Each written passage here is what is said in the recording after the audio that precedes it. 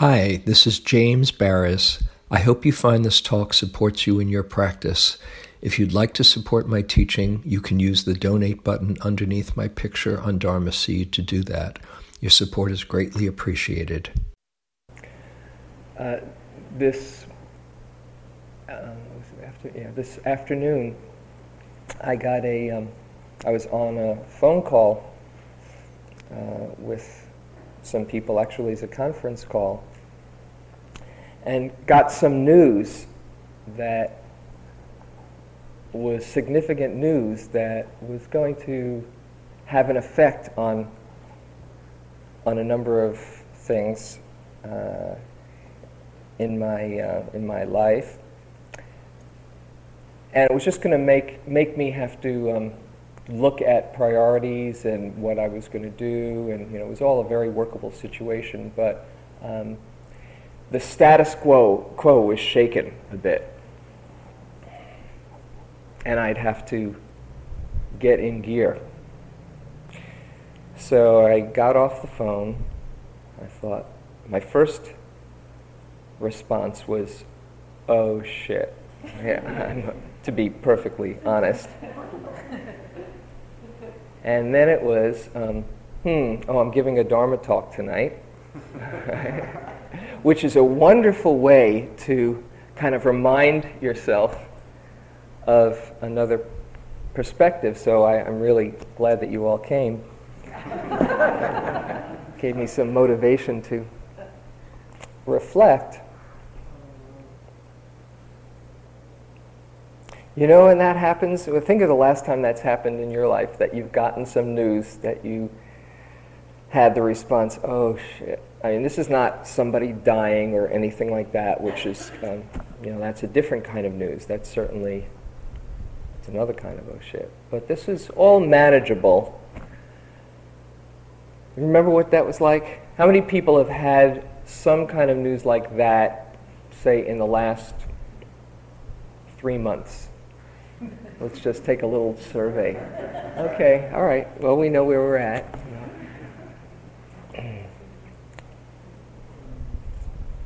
It's like life comes knocking on your door saying, "Oh, you think you had it all together, huh?" Did I say that line? I don't know if I mentioned it here. Did I say it about people who have their shit together? Those who think they have their shit together, this is for the new people, are usually standing in it. Okay, I know I'm not going to repeat that again. Another year anyway. Yeah. So I figured I'd go for a walk and pick up some. It was really a gorgeous day today, wasn't it? Incredible. This was as good as it gets for me. And I figured I'd just pick up some Dharma inspiration if I sat down somewhere. So I picked up some mail. I get lots of different mail with different Dharma talks, and I have this whole pile of magazines and talks that are waiting for me in some future lifetime. I never seem to get to, but I figured, okay, I'll pick up this one. I had not taken a good look at it before. And interestingly enough, I had gone out to lunch, interesting for me, I'd gone out to lunch with some friends with this guy who was my first roommate. We were matched together at Naropa Institute in 1974, the summer that I fell in love with the Dharma, with Buddha Dharma. And he was visiting the Bay Area. He lives in Boulder still. And he came with his wife and 2 children. And they're very much into Tibetan practices. And we were talking about teachers and all. And I said, well, is there anybody who inspires you to this, his wife? And she said, well, there's this one guy, this one Tibetan Rinpoche, whose name is Khenpo Tsultrim Rinpoche. And I said, oh, well, that's neat. I hadn't heard of him. And she was just telling me some nice little things about him. So when I picked up this piece of mail, I said, okay, well, let's see what this one has for me. And there he is, the very venerable Khenpo Tsultrim Gyamtso Rinpoche. I said, okay, here's my little message from the universe. All is not lost. Okay. And on the front is a quote that I want to share some reflections on. The quote is this: "Whoever knows this life to be like the reflection of the moon in water, whenever happiness arises, will not be attached. Whenever suffering arises, will not be depressed, and will attain true inner peace. Whoever knows this life to be like the reflection of the moon in water, whenever happiness arises, will not be attached. Whenever suffering arises, will not be depressed, and will attain true inner peace." What does that mean? Knowing this life is like the reflection of a moon in water. And I'll share a few other passages that point to this topic. This is from the Diamond Sutra, a famous little passage. "Thus shall ye think of all this fleeting world, a star at dawn, a bubble in a stream, a flash of lightning in a summer cloud, a flickering lamp, a phantom, and a dream."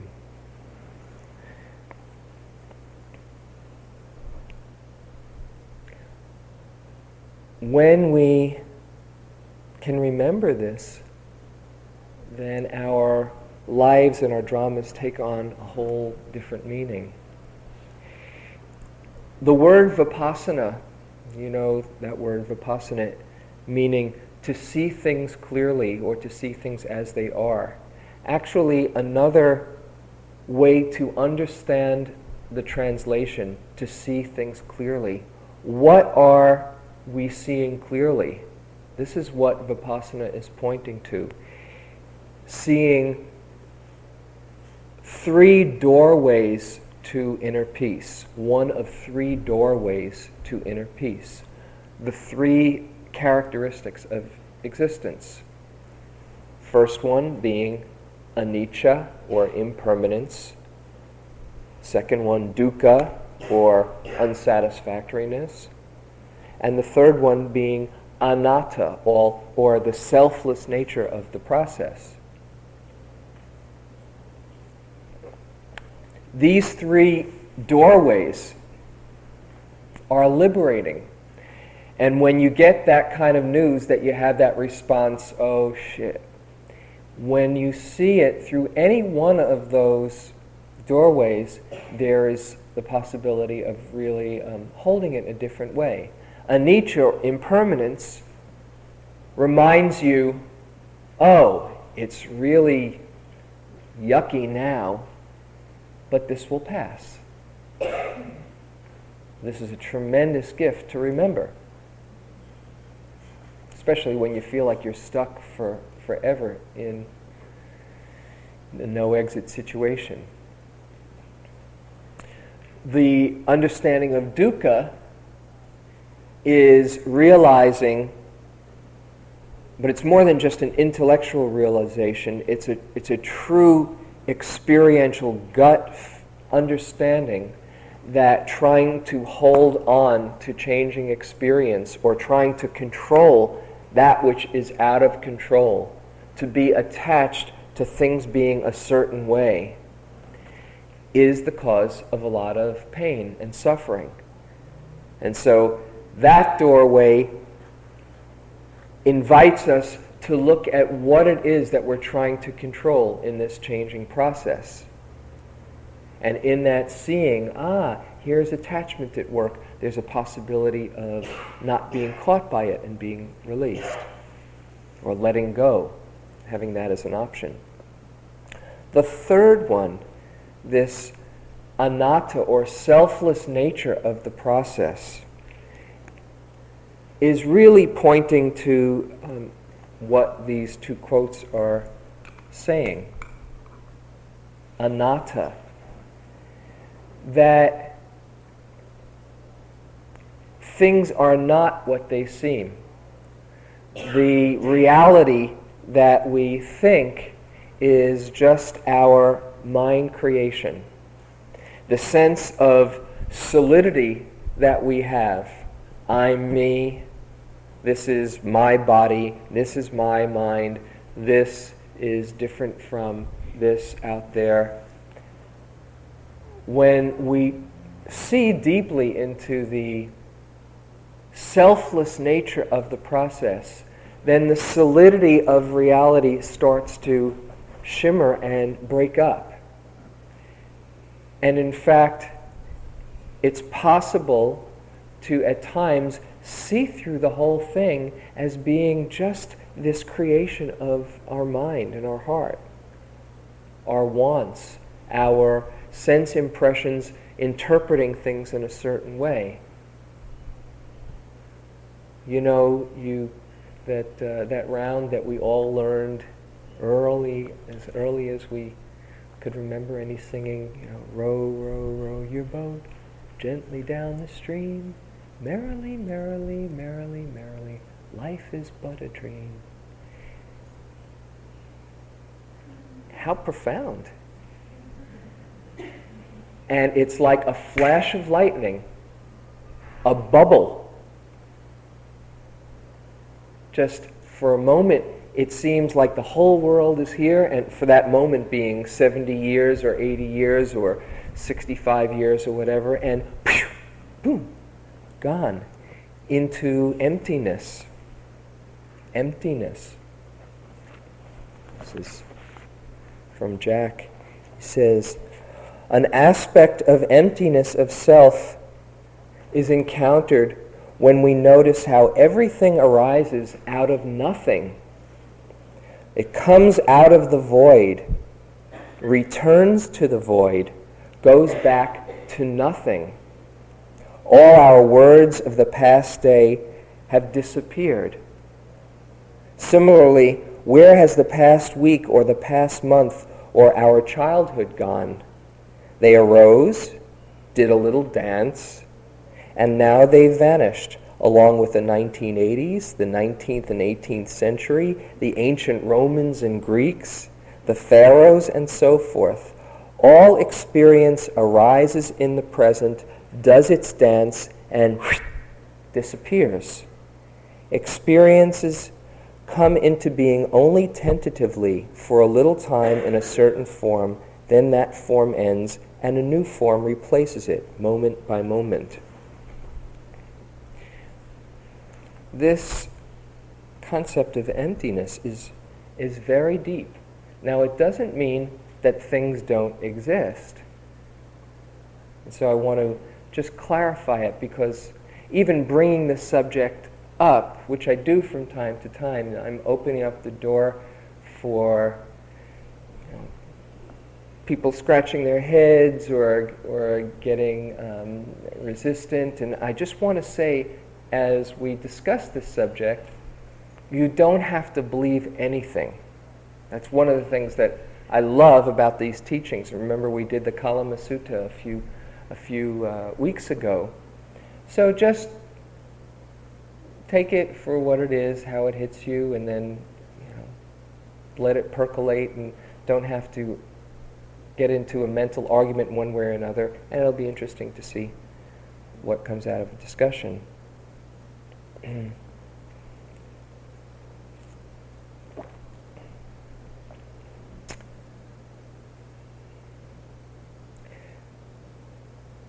It seems, on the one hand, almost like this is a bad joke, this world.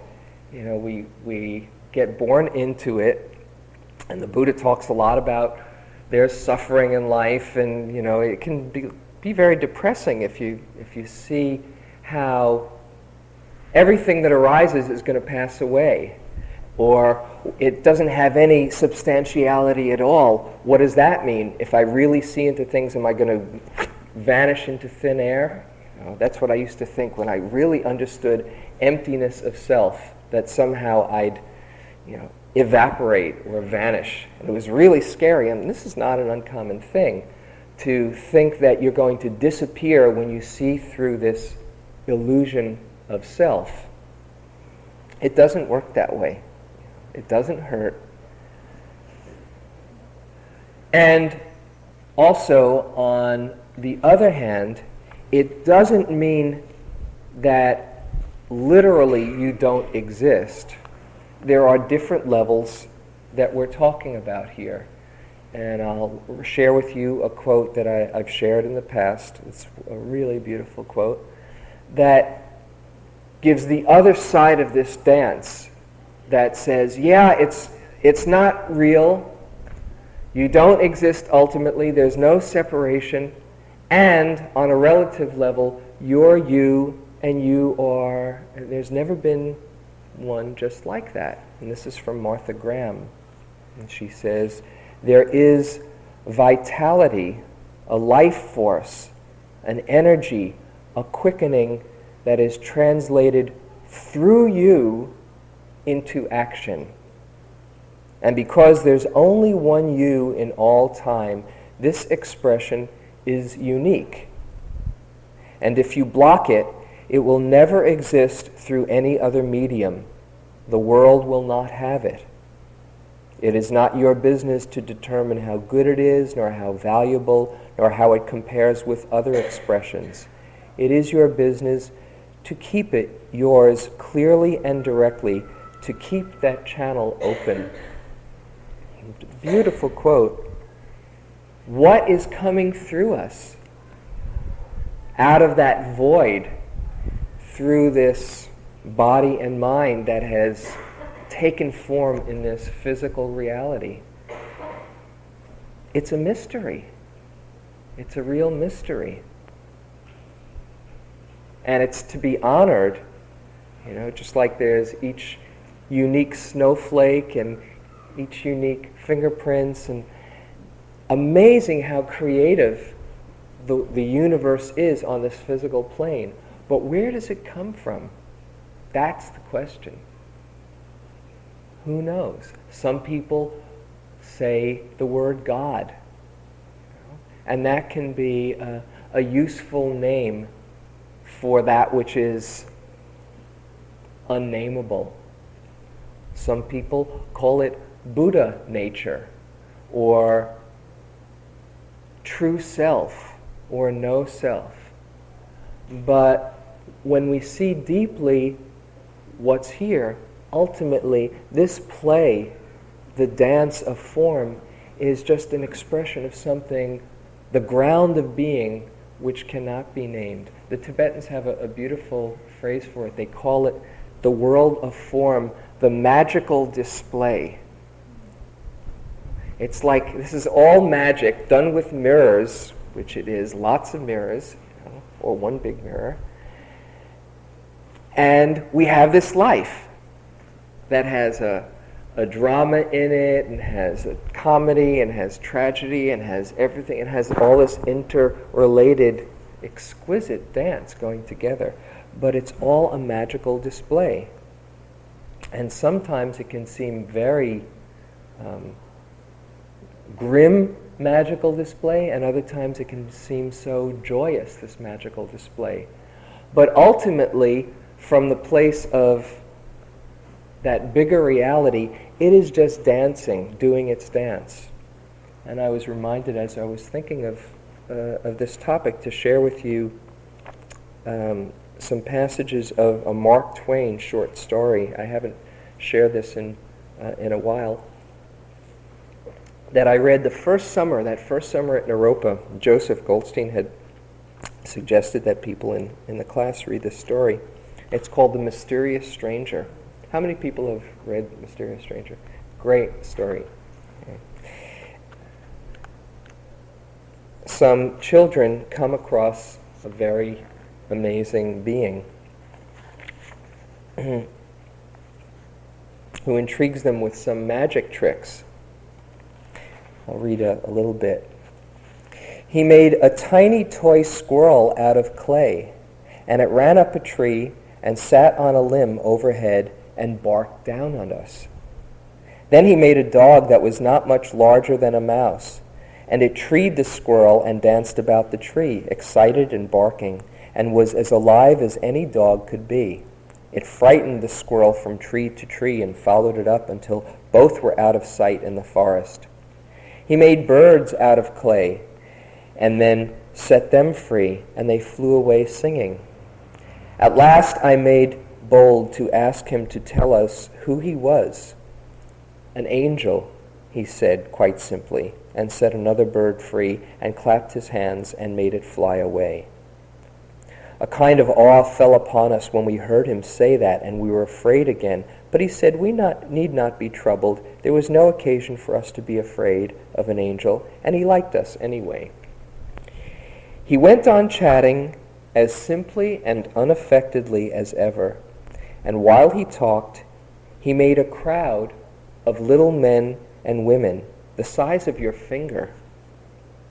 And they went diligently to work and cleared and leveled off a space a couple of yards square in the grass and began to build a cunning little castle in it, the women mixing the mortar and carrying it up the scaffolding in pails on their heads, just as our workwomen have always done, and the men laying the courses of masonry, 500 of these toy people swarming briskly about and working diligently and wiping the sweat off their faces as natural as life.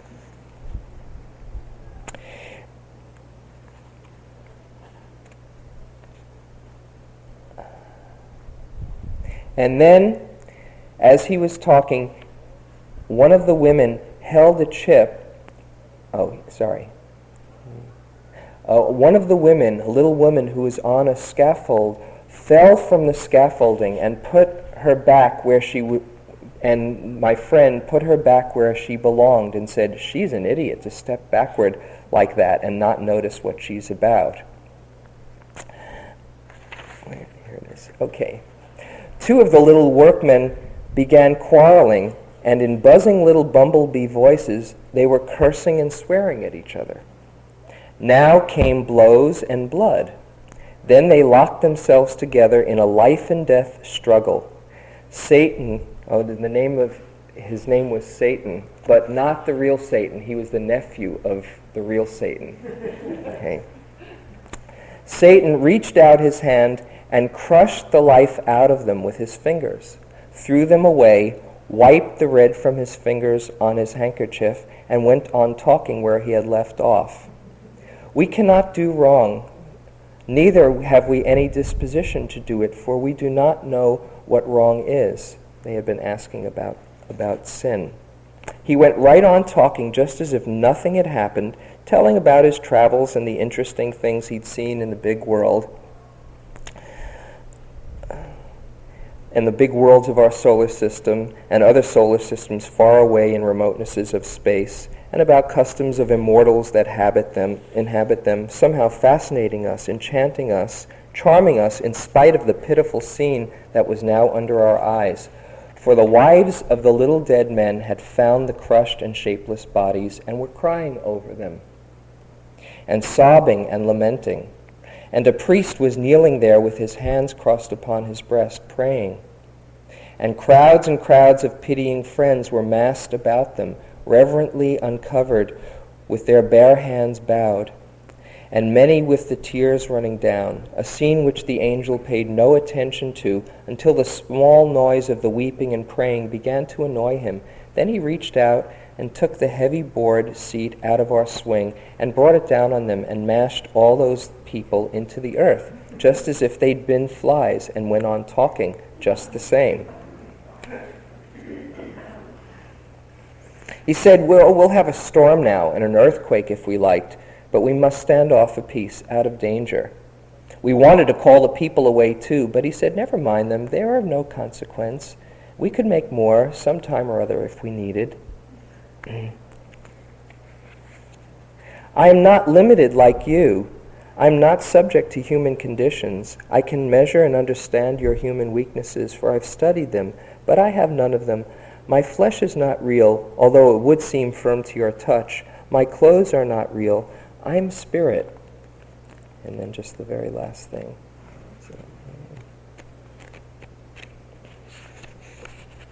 At the very end. Life is only a vision, a dream.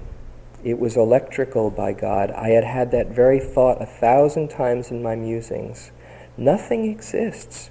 All is a dream. God, man, the world, the sun, the moon, the wilderness of stars. A dream, all a dream. They have no existence. Nothing exists save empty space and you. I, and you are not you. You have no body, no blood, no bones. You are but a thought.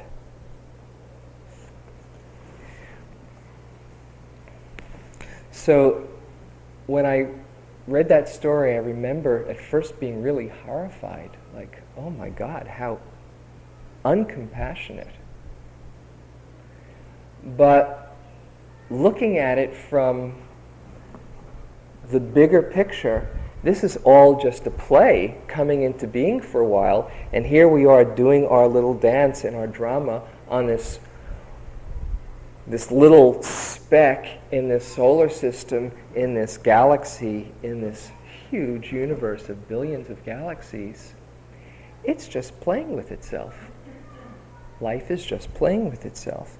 And this is the great gift of seeing through our relative reality, seeing the emptiness of it all, and honoring it once you see that emptiness. So picking up that piece of mail and reminding me, it was amazing how quickly my whole reality changed. And it was, the thing is, as we do practice, that I find so wonderful is, even though you can forget, and I forget plenty, I forgot as I hung up the phone, it's just one thought away. Our understanding is just one thought away, waiting to be reminded, particularly if we've seen for ourselves and know something to be true in a deeper perspective than our normal waking reality. Those insights, that understanding, it's just a thought away. And then you can play in your life. It's, oh, okay, well, this is the next reel in the movie. How neat, how interesting. I wonder what lessons I'm getting now. I wonder if this is going to be a melodrama. Is this going to be a comedy? Is this going to be the great adventure of all time? Think of how many people take their lives, us included, so seriously. We hear something that's unpleasant news, we get bummed out. And then we can get bummed out about being bummed out and get into a real spin saying, oh no, I got caught again. How long have I been getting caught? This isn't working. When seeing through those thoughts is just one thought away. This is all mental creation. This is all just life playing with itself through us. So I think I'll stop here and open it up to discussion, either about the topic or anything else in practice. First, see if there's anything that comes up from the topic. Yeah, and if you'd pass the microphone, that's the talking stick, and say your name and then your comments. My name is Laura, and the quote that you read made me think that there's two, actually this is a question, so I'm not really clear. There's the experience of suffering, and then there's the being depressed about suffering, and then there's the experience of happiness, and then there's being wanting to keep, wanting to hold on to the happiness. So I guess that's the place where I get confused, because in the raw experience, it just is what it is. But it's sometimes still painful, or it's sometimes still joyful. You know, and I guess, I don't know, I just like to hear if you have more to say about that. You said it beautifully. Yeah, there is pain and there's pleasure. There's joy and there's sorrow. The 10,000 joys and the 10,000 sorrows is a common phrase. That's part of being in this game. And just like when you go to a good theater or movie, you get moved by the sorrow, and it touches you and opens up your heart in a certain way. And you appreciate and enjoy aesthetically the laughter and the comedy, or whatever it is, the happiness is. Yeah, wonderful. It's just when we make more of them and get lost in thinking either we have to do something about them or keep on ruminating and get caught, and in that process forget about the rest of life that's happening. That's optional. That's optional. Is that? Yeah, I think sometimes I get stuck in thinking of the initial experience, you know, that there's something wrong with it. Mm-mm. I was too joyful, or, you know, too moved or touched or sad. Mm-hmm. It's a really good point, particularly for people who are giving themselves to, you know, Dharma practice and have that particular notion, which I've had it also at times, or having that misconception. Oh, you shouldn't let yourself be happy. Oh, you shouldn't let yourself be sad or grieving or in pain. That's part of the package, and to deny that or pretend or try to shut it off is going to be just adding more confusion and pain. But rather to really connect with it fully. Ooh, oh, what a deep experience of grieving this is, okay? And letting it come through you. That's very different than wallowing in it because you don't realize there's another alternative.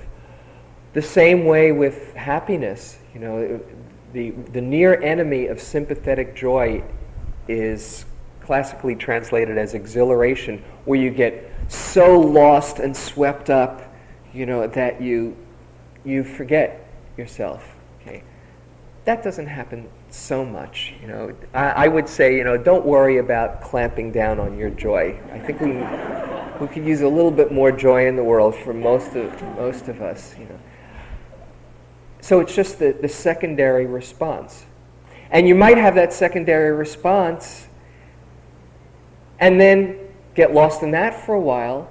Anytime along the way, you can remember and say, "Oh, okay, it's enough," or "I got lost."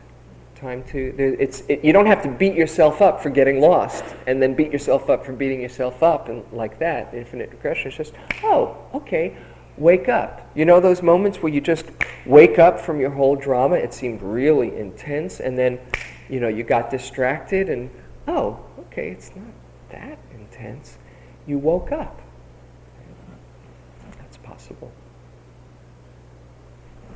Yeah, so.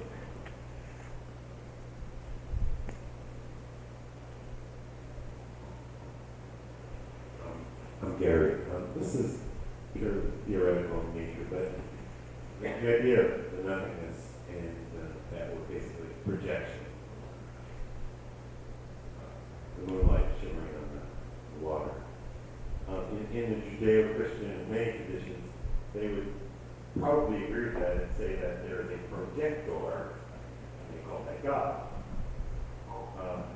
In Buddhist thinking, is there a term or description for the projector, or for that which projects all this nothing illusion upon us? There is not a projector, as in the case of one who is doing the projecting. There is instead not a fixed being out of which it's coming. But the word dharma is the corollary, which could be said to be the lawful unfolding of perfection, or the lawful unfolding of this mystery. But when you have a projector, then there is the process has become fixed in this thing. It's coagulated into this being, this thing, and stopped being a process. So when the Buddha was asked, how did it all start? Where did it all begin? He said that was one of the 4 reflections that would drive you crazy. So he begged the question. What's that? He copped out. You could say he copped out, or he could say there's no answer to that. No beginning, no ending. And what he suggested was instead to experience for yourself the unconditioned, that which is beyond conditioning of arising and passing, which he called nibbana, or the awakened mind. So it's not a fixed being. Here's a little something. It was another passage I wanted to read on enlightenment.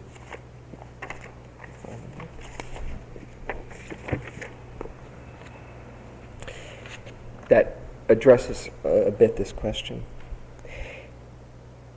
Enlightenment, and one could also say, God, has no form, no definite form or nature by which it can manifest itself. So in enlightenment, there is nothing to be enlightened. Enlightenment exists solely because of delusion and ignorance. If they disappear, so will enlightenment. The natural state is God expressing itself through this being. Actually, here, this is the other passage that I want. Your true nature, this is from Huang Po, your true nature is something never lost to you, even in moments of delusion, nor is it gained at the moment of enlightenment. It is the nature of the suchness. The suchness, just the beingness of things. And it doesn't refer back to where it came from. It's just here. So that's one difference between, say, Judeo-Christian, and this keeps on pointing to process rather than noun, rather than thing.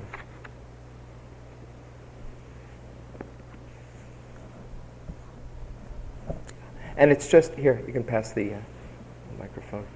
And it's just the way I see it. When somebody says, are you a Buddhist or not a Buddhist or whatever, I don't usually use the word Buddhist, and I don't use not Buddhist. And when I think of God or Dharma or all of those, they're just words. They're just words that these limited human minds are trying to understand what is incomprehensible in the universe. So actually the word that I often use to myself, really, and sometimes in talks, is mystery. It's mystery. That kind of might also be begging the question, but that's what sums it up. I have no idea where it all came from or what's going on and how the show is running, but it's doing it. So I can just sit back in amazement and awe sometimes and celebrate that. Okay, Marcial. I didn't raise my hand when you asked if you had one of those news in the past 3 months, because I work at UC Berkeley and manage the laboratories, and I had to manage about 15 projects at the same time, so these kind of things happen to me 5 times a day. And sometimes, my engineers freak out because things change suddenly and something horrible happens, an instrument dies in the middle of the test and so on. So I say, well, No problem, just a little bit of dukkha. Don't get upset, if you're just suffering or you're getting upset just because you are resisting change, forget about it and just keep going and keep working with the project. So in this sense, this practice has helped me a lot in my life, at work and also at home. My stepchild came back from university to be back at house for the summer, and of course now all the lights are on and shoes all over the place and caps all over the place. Everything is a mess. And when I was driving here, I was saying, I want to phone his mother is in Argentina, and tell her to call him or send him a fax about not being this or not being that. So, and then as I approached his place, I started calming down. And what I wanted to say is that something that helps a lot is loving kindness. When you are in the middle of that kind of mind process of the stories, telling the stories and so on, if you can remember to do a little loving kindness, that helps a lot to dissipate that, to make you feel better. Yeah. So I hope that you can do that for your problem. Yeah. Thank you. Thank you.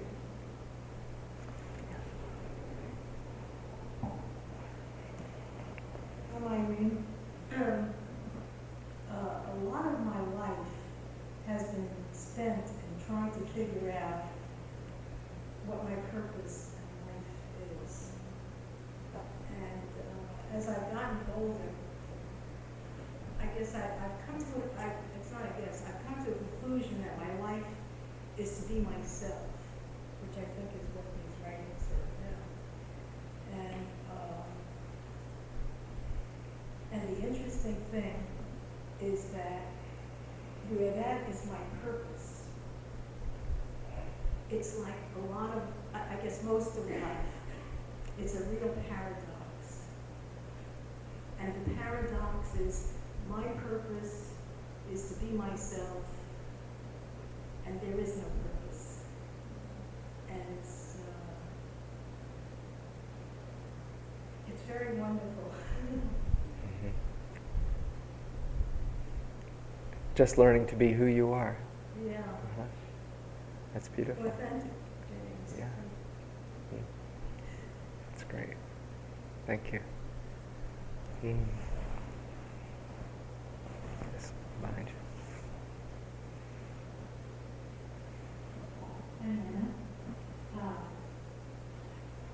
This reminds me of something I've heard, and I can't remember where I heard it or read it, but it was threw a little light for me on this whole issue. And that was hearing, think of yourself as a verb and not a noun.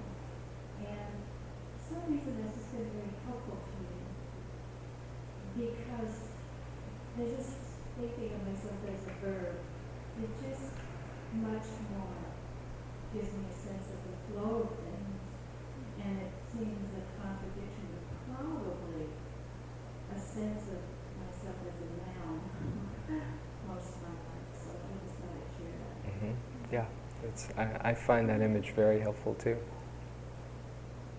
Just a process happening. Anybody else? Yeah, over there. Pass it.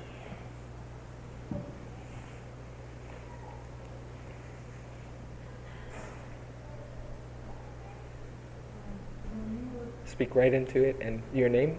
My name is Joan, and when you were talking about our experiences of life as seeing them as life just blame itself, these ideas are new to me, and it's hard to apply. I'm wondering how to apply that in situations of, profound horror or extreme injustice, or whether that philosophy would be remotely helpful to a person in a situation like that, such as Rwanda, say, to take an extreme example, because I always feel like extreme examples are the proof of the pudding. What's the pudding? whether the philosophy can help one survive in a good way.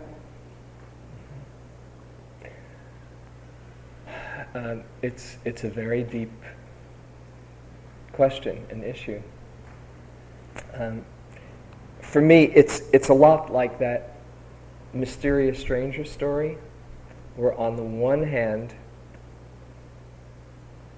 those kids were in complete horror, and when we see suffering, the natural expression of wisdom, of seeing the interconnectedness, is to respond to that suffering.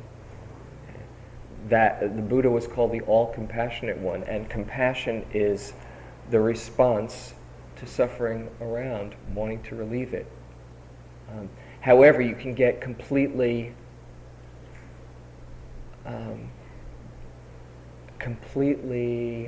overwhelmed by all the suffering around you. So if you have that, and especially if you're looking for suffering, you hear the first noble truth, there's suffering in life, and you start looking, and it's everywhere. Actually, you don't have to even look so hard. You have to almost close your eyes not to. And you can get just completely paralyzed by all the suffering. So there's got to be a more skillful way to hold it than have your heart break apart in all of those instances. Sometimes when people talk about the Holocaust, and they say, "Oh well, yeah, that sounds fine. How about the Holocaust?" And I've said this just in the last couple of months. I was in New York, and somebody asked me about this in a talk, and I said, "Yeah, and there's Rwanda, and there's Tibet, and there's the Crusades, and there's the whole history of life on the planet in our human realm."